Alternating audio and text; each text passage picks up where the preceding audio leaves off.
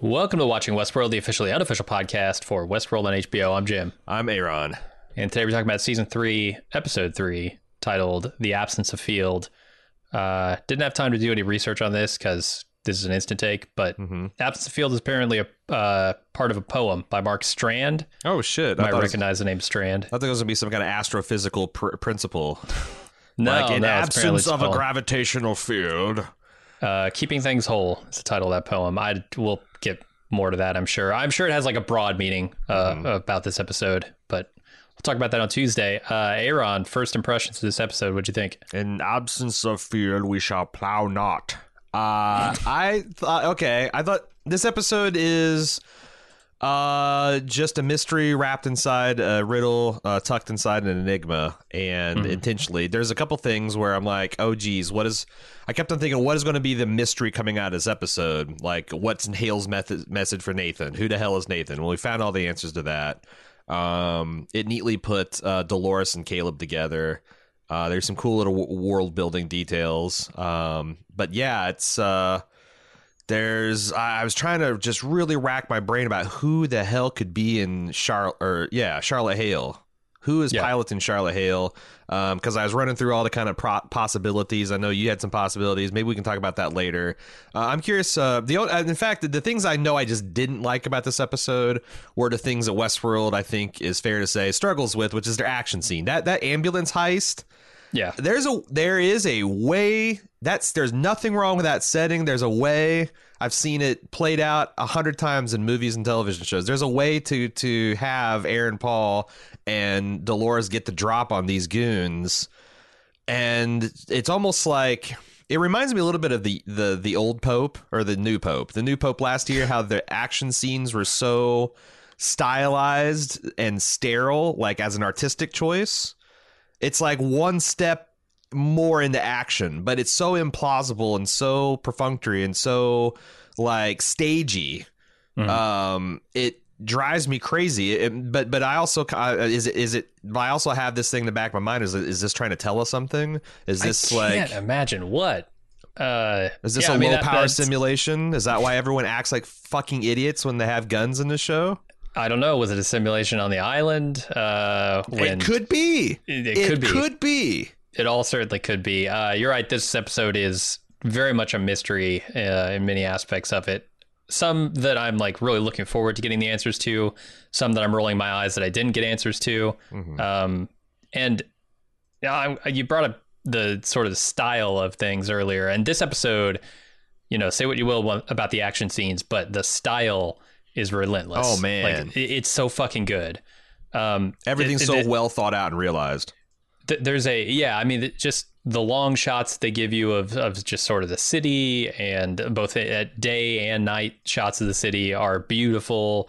They really evoke a lot of feeling just from, Ramin Djawadi doing a lot of heavy lifting here with the soundtrack, the score to this thing. Because, man, those scenes got me to feel an emotion without doing anything. Yeah. They're not telling me anything, but I'm feeling it. I really like the Westworld theme remix they did at the end where Caleb was choosing his destiny. Yeah. Like, I don't know exactly what they did. It's kind of like a minor and major accompaniment or something, but it was it did what its job was. I thought, there's a lot of stuff. Like, just to talk some particulars, I continue to love like their little Uber services and how they made it sinister when they played the 4 voicemail password and she got directed to Serac. I really like the modular style robot riot control units. I mean, it's a Megazord, right? Like, yeah, it's like what some totally. Tony, like Tony Stark. That's how he would deploy the Hulkbuster or something. That stuff is just really well articulated. I like the ambulance where it looked like medics were maybe this is like an entry level job and they can't do anything but what the computer tells them. Like, until we have a diagnosis, we don't. There's a lot of stuff that was pretty cool. Even just the design of the vehicles, I'm really digging. Like the police cars are really cool. That ambulance was awesome. Yeah. I liked it, like finding out that Aaron Paul's got a military grade drip that can control like his adrenaline and heart rate, and much like a host, like that's probably going to be some kind of super soldier shit that we're going to see later on in the season. That's going to be pretty exciting. Like I said, there's a lot of really good stuff. I really kind of like what this kind of like a James Spader secretary style thing that Dolores is pulling with the Halebot. You know, like you can't. What do you mean? Have you seen the movie Secretary? No. Okay, well, it's this sexual sado boss employee relationship where he's got With James Spader. Yeah, and Ugh. Maggie Gyllenhaal plays his submissive secretary, and she cuts herself, and he essentially at some point in the movie asserts that like she's his property or whatever, and she's not allowed to do that anymore. Yeah, that line really. I didn't like that. Like, isn't that what they're fighting against here? I know. Well, but isn't that the exact thing that they're trying to get away from here? Is being owned by anybody? But I mean, you can belong to someone. Like, people describe their marriage mates and that. So I can see myself described. Yeah, but don't we find that kind of disgusting when people describe it that way? Like, I don't know. I do. I mean, robots like yourself are uncomfortable with that kind of intense meat type based emotion. I thought humans got to choose who they were with, not be owned by somebody. But hey, what do I know? I think that. Okay, let's talk about who we think is driving around Hale's meat puppet. Jesus. Yeah. I'm still clinging to the idea that it can't be Teddy. I'm really clinging to the idea that the one thing I can trust in this show is if I saw someone in the Valley Beyond, then they got raptured to robot heaven, and you can't just. I mean, I think that would be such a cruel trick that she like simultaneously loads Teddy up in robot heaven and keeps his marble to torment him in like robot hell, the real world. So I'm going to say it can't be Teddy, even though that's probably the neatest, most complete answer if it's Teddy. And it certainly could be, right? Like she could have beamed them out to the sanctuary and then pulled them out. It's like from Will there. and Thomas Riker. You just had a split copy of them. You could do that too. It could be Dolores, for all we know. It could be alpha version of Dolores. I think that's a strong possibility. But there's a weird kind of like psychosexual thing going on there. Could it be her father? Because a lot of their like embracing and cuddling and all that stuff is a lot less creepy if you think there's a pseudo parent relationship there. And we all last saw Mr. Abernathy. He was kind of going crazy and having trouble with his body. And yeah, I hadn't considered that one. There's a lot of like acting in this coming from Tessa Thompson that makes me think that this is Maeve. There are a couple of moments where she just gives a look that is exactly the look that Maeve would give, and I've seen her give in this show. Yeah. But I don't really think that fits. See, that's the other thing I was trying to think, because I think that if she's playing some they're trying to do a performance. Like you're trying to like I'm trying to think of like what kind of performance are they giving? Are they trying to give a particular energy from someone I've seen before? Is it possible? The other thing I thought it could be possible is that. Who is Hector's partner? Armistice. Mm-hmm. Could it be Armistice? Because the other thing is like this has got to be a host that has a background of hurting people because of the conversation with the child molester or future potential child molester. I'm trying to think. It's like I think she and Hector. Did they not die didn't she die inside the Mesa complex? So her marble would be there. I think so, yeah. I thought she went out. So she went out in a hail of bullets, right? Mm-hmm. Like buying them time. Did she ever come back from that? I can't remember. That's what I'm saying. I don't know. I'd have to watch. I didn't watch all of season 2 in my rewatch. I just watched the last like 3 episodes. The thing is like, did she and Dolores actually have a relationship? Because this feels like there's a pre-existing relationship. Yeah, not really. Could it be a version of the Man in Black's simulation? I was wondering, could it be William? Mm-hmm. It's possible. We don't know much about that, right? We just found out at the very end of season 2 that William even was, or is now, or will be in the future host. Yeah, the once future and future host, William. So we don't know what his current status is, if he's around, where he would be. Like... And that's the other thing is like a reason I kind of want to discount Maeve is that I don't know that her and Dolores had a real personal relationship or the type of relationship they're getting at here. Yeah, they certainly had more of a relationship than Armistice and could it be Dolores Wyatt? Yeah, we do know that Wyatt was like sort of in Dolores's brain along with her at some point, right? I thought that like Wyatt was Dolores, like this version of Dolores. Yeah, but maybe that so there goes, like it's a different version of her. I don't know. Yeah. So we know there's 3 other marbles besides Bernard and whoever's inside Hale. Mm-hmm. I'm wondering when we'll get a chance to see. Clearly, whoever is the bodyguard of Liam, he's sleeved up with a marble, right? Potentially, yeah. I would assume so. Unless she just started from scratch. I don't know if she could even. I don't know if she could even get her hands on new marbles. Yeah, I'm not sure. But I would say, yeah, it's likely that one of those marbles is in him. Yeah, I think that's the central mystery coming out of this episode is, continuing to be who is inside Why Hale. do they preserve that mystery beyond this episode?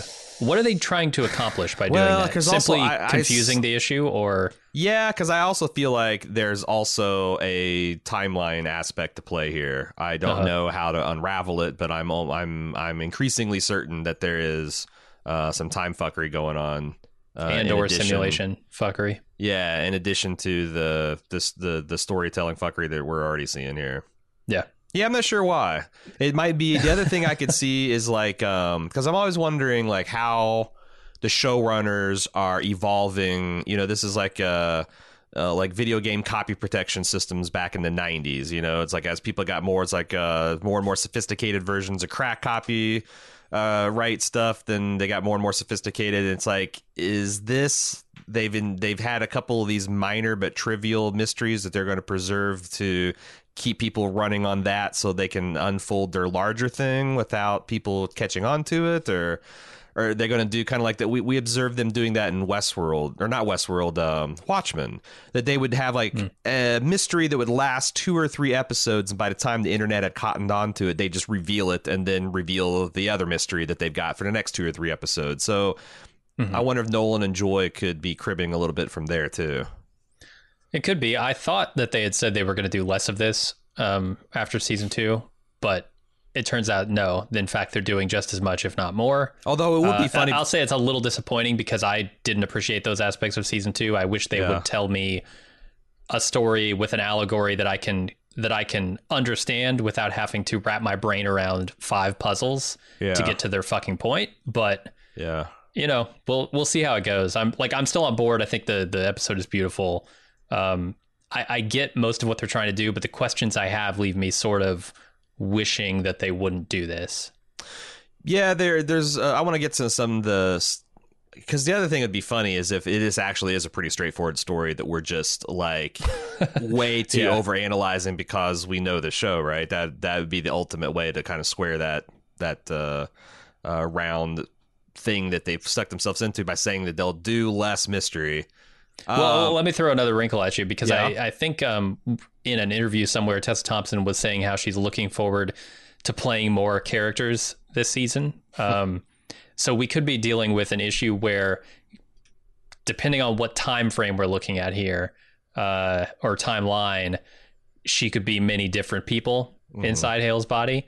And there's a lot of interesting stuff around that. Like, I know Dolores fixes up her body after she cuts herself and stuff, but maybe there's some indicator there, right? That tells us like, oh, here's the damaged body, here's the clean body. Those are 2 different characters, maybe. They did answer a couple, because I thought maybe who was trying to buy out Delos would be some kind of like long-term plot. Turns out it's Serac. They also laid a couple cards face up on the table, which is Charlotte and Serac had an ongoing intrigue that had lasted for at least a couple years, it seems like, where he knew that things were going to turn up bad at Delos, and she promised that she could get him the host data or the guest data, I'm sorry, rather, and that he's hot for it, that he had a little taste. And maybe I think we're very close to some truths here. Like, we'd speculated that one of the things that Rehoboam needs is like that simulated perfection data out of the Forge. And if you could put those together with the simulated behavior on the outside, then maybe you could have this divergence-free kind of simulation. Because right now it seems like, from what Dolores told us, they cheat a little bit. Like, it's not just that they run probabilities that, Caleb is going to kill himself in 11 years by blowing his brains out and falling off this bridge, they also put their thumb on the scale to deny him work opportunities, deny him romantic opportunities. Yeah. So that to me is the most interesting part of this episode. Yeah. Because that sort of deals with questions of fate. And I find that fascinating. Like The Matrix did this a lot. Mm-hmm. But whenever you can get into those topics and sort of say, like, would you have knocked over that vase if I didn't tell you were going to knock over the vase? Right. Those things fascinate me. And yeah, we're definitely seeing that at play here. I wonder if they're going to continue with that theme and expound on it, or if they're going to, if this was all they really wanted to say, is like, hey, this machine is sort of pushing the future in a direction. Yeah. I mean, it's like he uses probability analysis. Like, so maybe, he's 80% sure that he would probably kill himself in the next 10 to 12 years. The system's like, well, it's not worth devoting resources to him on the off chance that he'll pull it out. Like, it is very chilling how they are. Yes, they're predicting and trying to give everyone a better life, but they're making choices about who lives and who dies and who gets what resources based on what's likely to happen. It's very creepy and Orwellian. And what's the goal of that machine, Because the goal of that machine is clearly not Caleb's happiness. The goal of that machine is maximizing something. Yeah. And we don't quite know what that is. It's maximizing its expenditure of resources, it seems. Yeah. But toward what goal? And that to me is the most interesting part. The other thing is like that does feel more chilling because like there's some kind of hand above everything kind of guiding it. But honestly, the system we have now is just completely random, haphazard. Like you get a genius born to parents who are addicted to meth, and that they don't get any kind of like that resource is completely squandered. And why? For what greater good? Nothing. This is not just a planned economy, but everyone's exact like planned ant colony life, and that's horrific in a different kind of way. But it doesn't have to be. Like that's the thing. Like it's such a powerful force, right? And I think that's the scary part of it. It's like this can be used for good or bad, and depending on which one it's used for, it could be terrifying or amazing. And I don't know. It's funny because I wonder where they'll come down on that. Yeah, we talked about this a lot. That like if you had a very smart machine, it could do the kind of same things we try to do in society, like just in time, inventorying and things, and like planning demand curves and stuff. It could do a much better job, but like, where do you ever make it stop? And that's the thing I've been thinking about a lot. It's like, you turn over like a lot of economic and like medical and like military decisions over to a machine. I mean, you're already halfway towards some kind of Terminator style dystopia. You just need, I don't know, man. It's, I don't know. You almost want the random element just so nobody can really take control of the whole thing. Yeah, there is like it's like in strategy games, I like the ones that you can throw dice, right? Because it doesn't, you feel like there's a chance. There's always a chance. So you're not just getting fucked by a spreadsheet. You always can roll snake eyes or sixes and win. What else do we want to talk about? Did you get a chance? Because I didn't pause it or anything, but I was looking at that tablet where she was showing his like life trajectory, and the system said something like marriage not recommended, children not approved. Which the marriage not recommended, okay, but the children not approved, like what does that mean? Does that explicitly mean that you have to have a children license in the future, or is it just kind of saying that it's going to make sure he doesn't have it? Like, yeah, I guess that's a good question. Not approved is a pretty strong term. By what mechanism does it enforce that? Yeah. Is it like they put something in his water? Have they sterilized him with that? Is it like he goes to a routine medical visit and they just like sterilize him real quick? I guess that's the point of no return, right? Like they're really making a choice there. The other big question I have coming out of this episode is, how is Dolores going to accomplish this cutting of the cord to the system that she talks about? Because that could be interesting too. Like you've got this computer that's controlling everything and pushing everybody in toward a destination that we don't understand yet. But what does society look like when that cord is cut and that machine can't do its job? Do you just go back to the sort of random systems we have now, or does the whole thing crumble and society just falls apart? It's so interesting to see this kind of like playing out and like, some kind of slow motion microcosm, like where we're as a global society experimenting with the idea of unplugging various things, bits of human interaction, employment. What does that look like? Like, you know, I remember I was in New York City that when the entire Atlantic seaboard lost its power like 20 years ago, and how there wasn't scary, there wasn't rioting. It was most like people kind of like milling outside, you know, talking to each other, and like it's a novel experience. But what does that look like if it happened for 2 weeks? Yeah. You know, it's like if Rehoboam goes down for a day, it might be like, oh, that's kind of cool. Facebook is offline, but like goes on for 1 week, 2 week, 3 weeks. It'll be interesting. The people, I don't. What does that even look like? How long will the system perpetuate? Just through sheer momentum, how long does it keep lumbering along on the plan? Would people even notice? I guess like it didn't seem like Caleb was aware that invisible hand is guiding his every move. That's what I'm here. saying. Like, yeah, even if Rehoboam disappeared yesterday or today, it's not like Caleb would have a ton of job opportunities because, I mean, that's part of the harsh reality of our real world is we are a lot more on trajectories than we care to admit. Like, your parents' social status and economic opportunities and resources and where they grew up and where you were raised and what schools you went to. That's got a lot of control over our ceiling in life, a lot more than we care to admit, and our floor, to be frankly. So it's like, even if Rehoboam stopped planning it right now, Caleb's likely fucked, because how is he going to, like, from his standpoint right now with the situation? And we found a lot of, like, I guess his tragic backstory. His mom, her marble went upside down and sideways. When he was 8, was he 8 or 5? I think it was 8. Yeah. 8 years old. And, you know, so help me clear this up.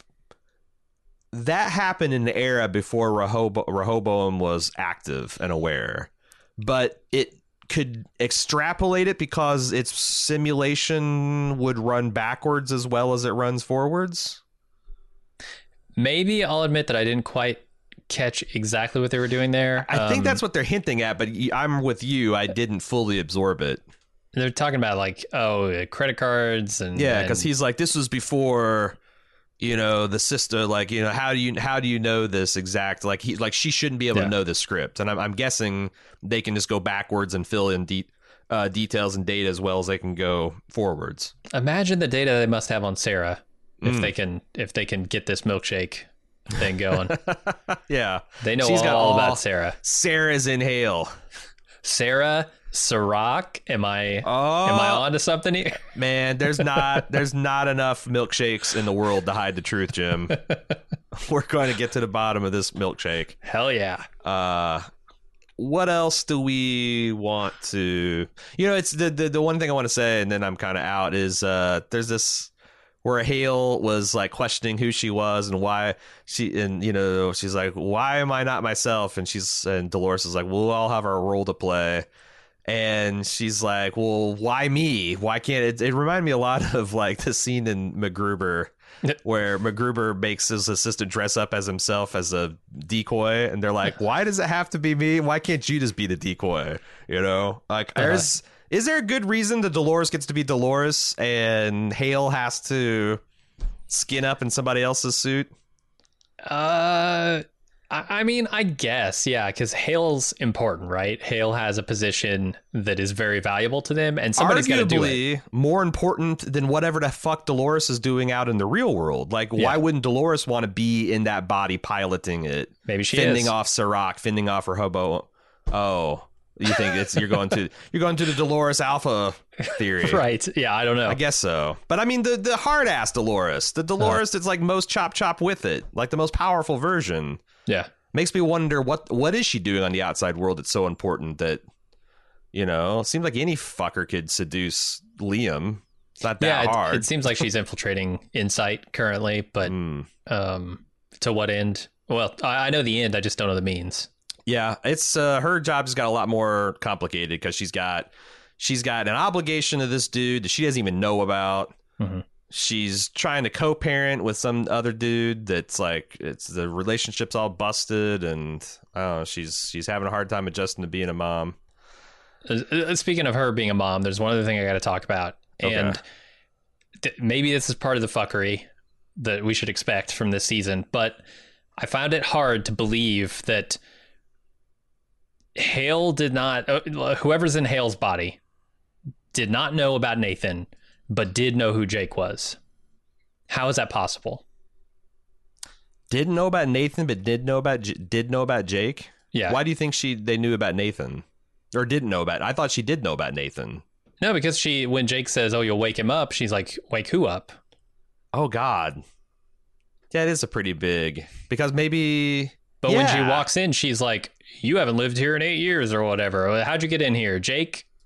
Yeah, I don't know. There's some gap in knowledge there that I don't quite understand, and it might be fuckery, or it might be that I didn't get it when I was watching. Different timelines, man. Different timelines. They tried all this once in a simulation, and now it's the actual dress rehearsal, and beds are being shat. What virtual beds, physical beds now. It's a lot harder to reset than physical beds. Hell yeah! Oh boy. Can't just slide some slider on an iPad. once you turn shit to zero. No. Yeah, there's no attribute on that on a physical bed. You just got to take it to the fucking wash. Shake it out it's in the composting pile. Should we maybe see what the listeners are thinking? Yeah, that's all I got. All right, well, we're about to turn this over for this here instant take into an instant talk. If you want to participate, you got to be a club member, but that's easy. Go to club.baldmove.com. You can start a free 30-day trial and join our little YouTube show, a live show. We're going to go and see what people are saying on the YouTube chat interface.